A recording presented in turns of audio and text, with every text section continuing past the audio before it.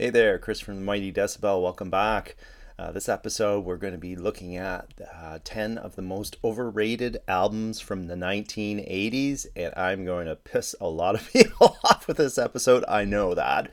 So, a few things first. One, that it doesn't mean that these albums necessarily suck. I'll point out the ones that do. It just means that, the bigger the album, the higher the chance that it's overrated, right? And two, it's obviously subjective. What I might think as a good or just very good album may be excellent in your opinion. Your opinion. And three, I'll attack this chronologically. So let's get into it. Okay, we start in 1980, and I immediately step in it big time with one of the biggest sellers of the 1980s, Back in Black by AC/DC. So yeah, I understand the love for this, first album after Bon Scott dies, band coming through and pulling out all stops to make a winner. But come on, there's a couple of things here. First of all, the last two songs on each side of the vinyl, Let Me Put My Love Into You and Rock and Roll Ain't Noise Pollution, that ain't A1 stuff. In fact, I'd say that they're weak enough that I bring the rating for this album down from a 10 to a 9 out of 10, in my opinion. And then secondly, the band had two previous albums, Let There Be Rock and Powerage, which were immensely better than this one and should have the reputation that Back in Black has.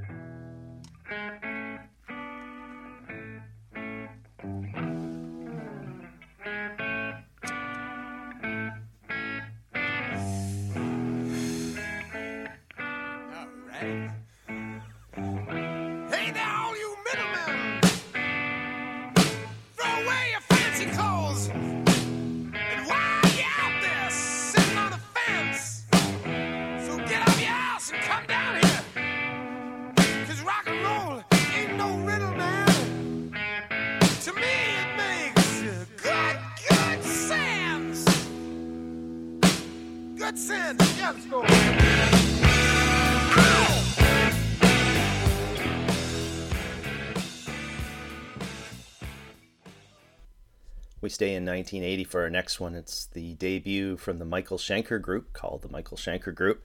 So again, I believe part of the excitement that still revolves around this album was because of the previous work that Schenker had with UFO and Scorpions. When you unwrap this baby, it's not a good album. There's some good tracks on it. They've got Victim of Illusion, Armed and Ready, and the instrumental Into the Arena. But the rest of it, dour, depressing, filler at best. So altogether, not that great of an album. I don't know why people just love this thing. And the same could be said for the sophomore album MSG as well.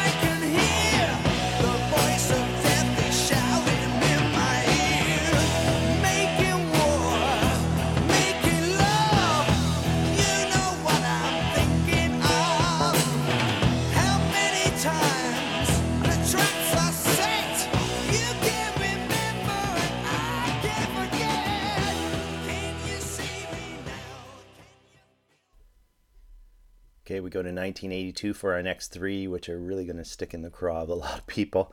The first one being Number of the Beast by Iron Maiden.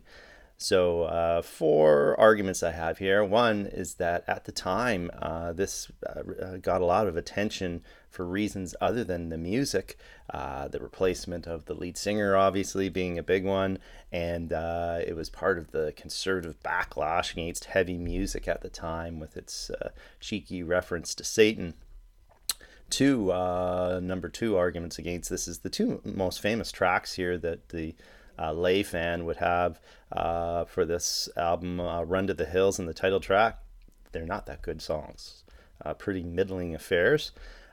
Three, I would say that really the only strong tracks on this one are Hallowed Be Thy Name, The Prisoner, and 22 Acacia Avenue, although Invaders and Gangland are pretty damn good too. But the biggest argument for me is that the two preceding albums, The Debut and Killers, are just better albums than this one and should have received the love.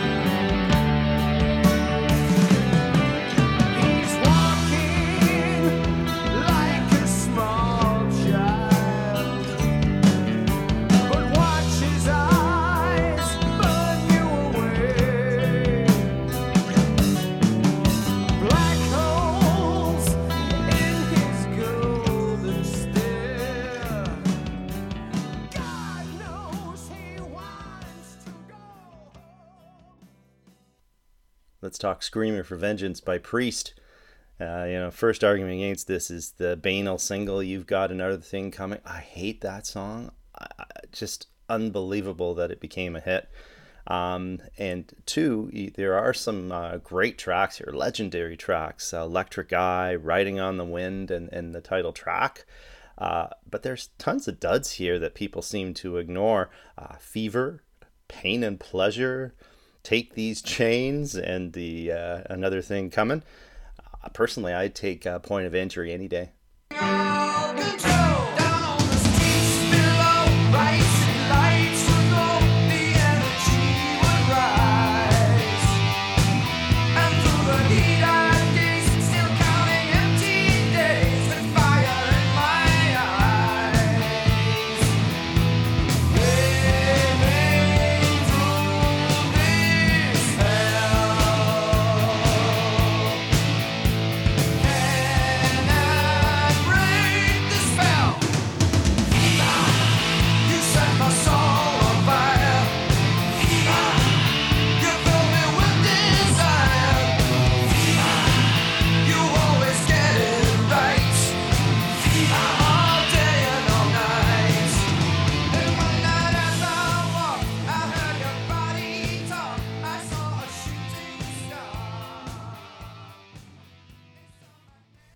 Our third and last album from 1982 is Diver Down by Van Halen.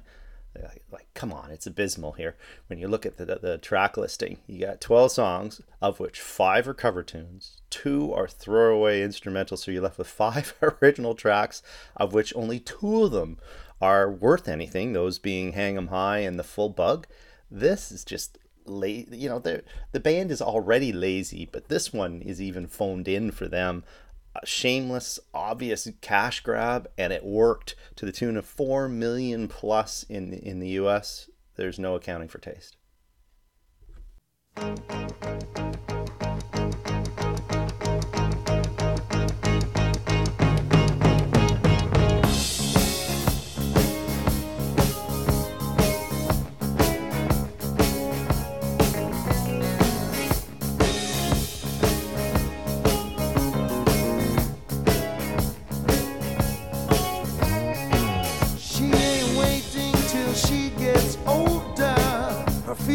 Tracks in the winter snows.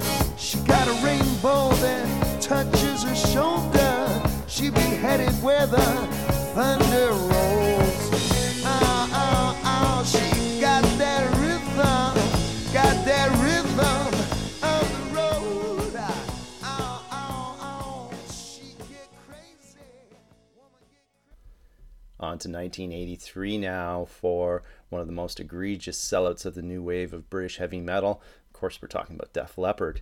So most fans would point to 1987's Hysteria, but I'm looking at you, Pyromania. When this album came out, I immediately hated the damn thing because I could see that they were turning away from metal. That was nothing close to On Through the Night or High and Dry records, amazing records. This was clearly a turn towards dumbing down, commercialization, and popping things up. Eek.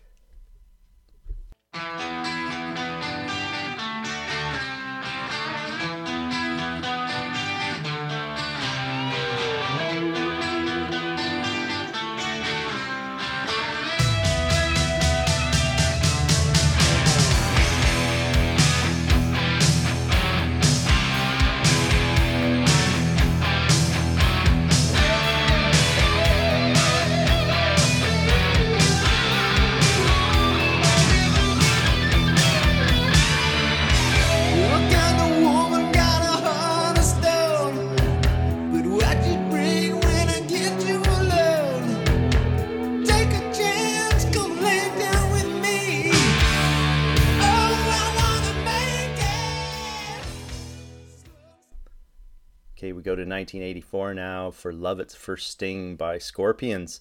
So there's a parallel here with Maiden's Number of the Beast in that its success was powered by a couple of middling singles, and here it's even worse than middling in my mind, those being Rock You Like a Hurricane and Big City Nights. Big City Nights.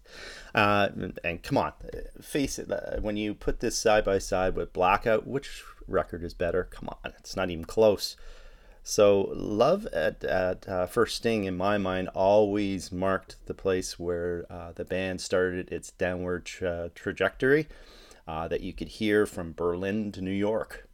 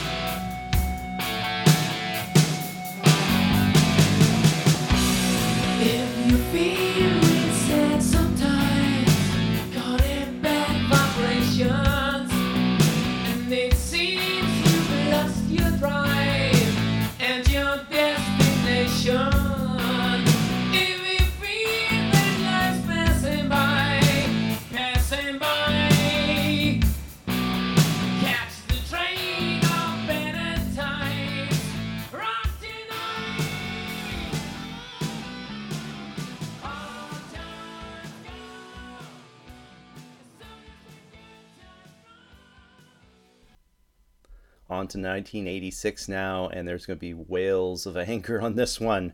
It's Master of Puppets by Metallica. So, okay, settle down, people, settle down. It's a very good record, but a couple of arguments here.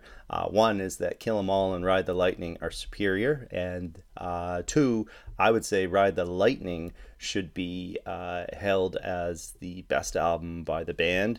Three, I always looked at Master of Puppets as Ride the Lightning Part 2, and an inferior one at that.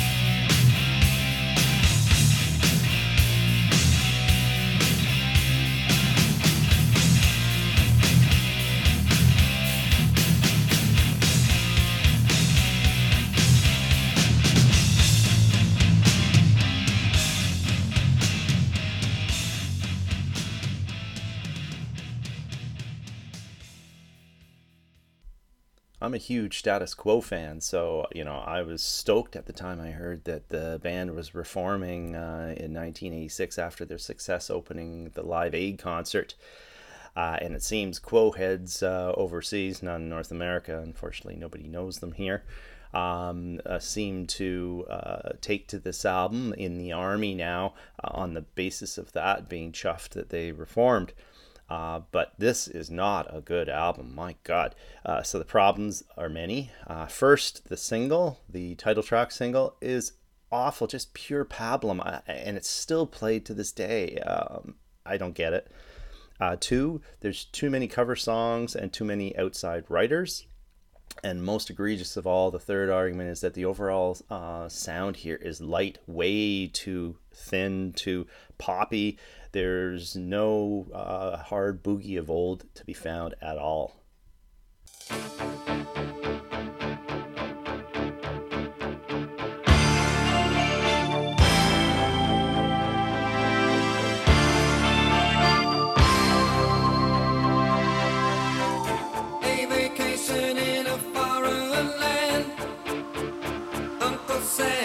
The best he can, you're in the army now.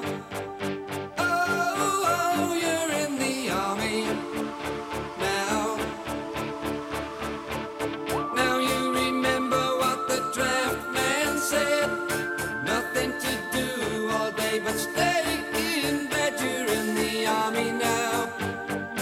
Oh, you're in the army now.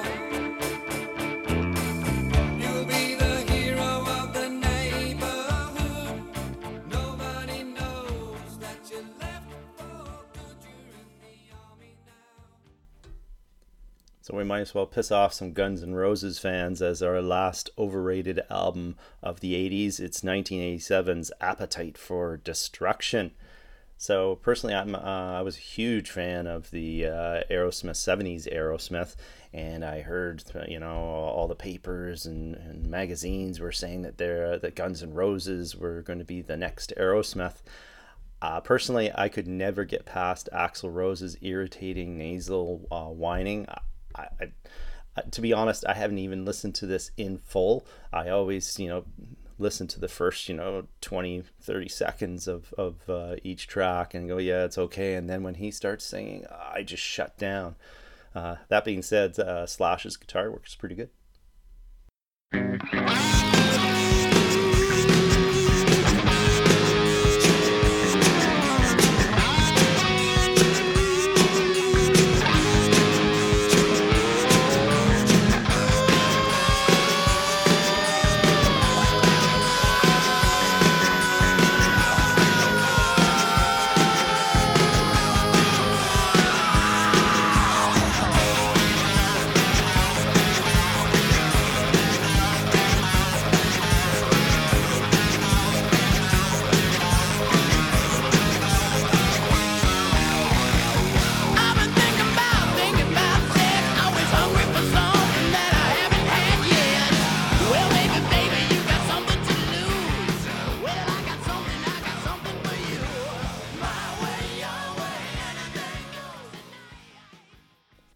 So that's it, our 10 overrated albums from the 80s. Did I miss any? Throw some comments down below there. Remember to join us every Monday for New Release Mondays. Tuesdays, we have our In 40 Minutes segment where we curate the best 40 minutes of underrated bands or eras of bands. Thursdays is where we do our best ofs, top 10s, that sort of thing. And remember to hit our website, www.themightydecibel.com. Have a great one.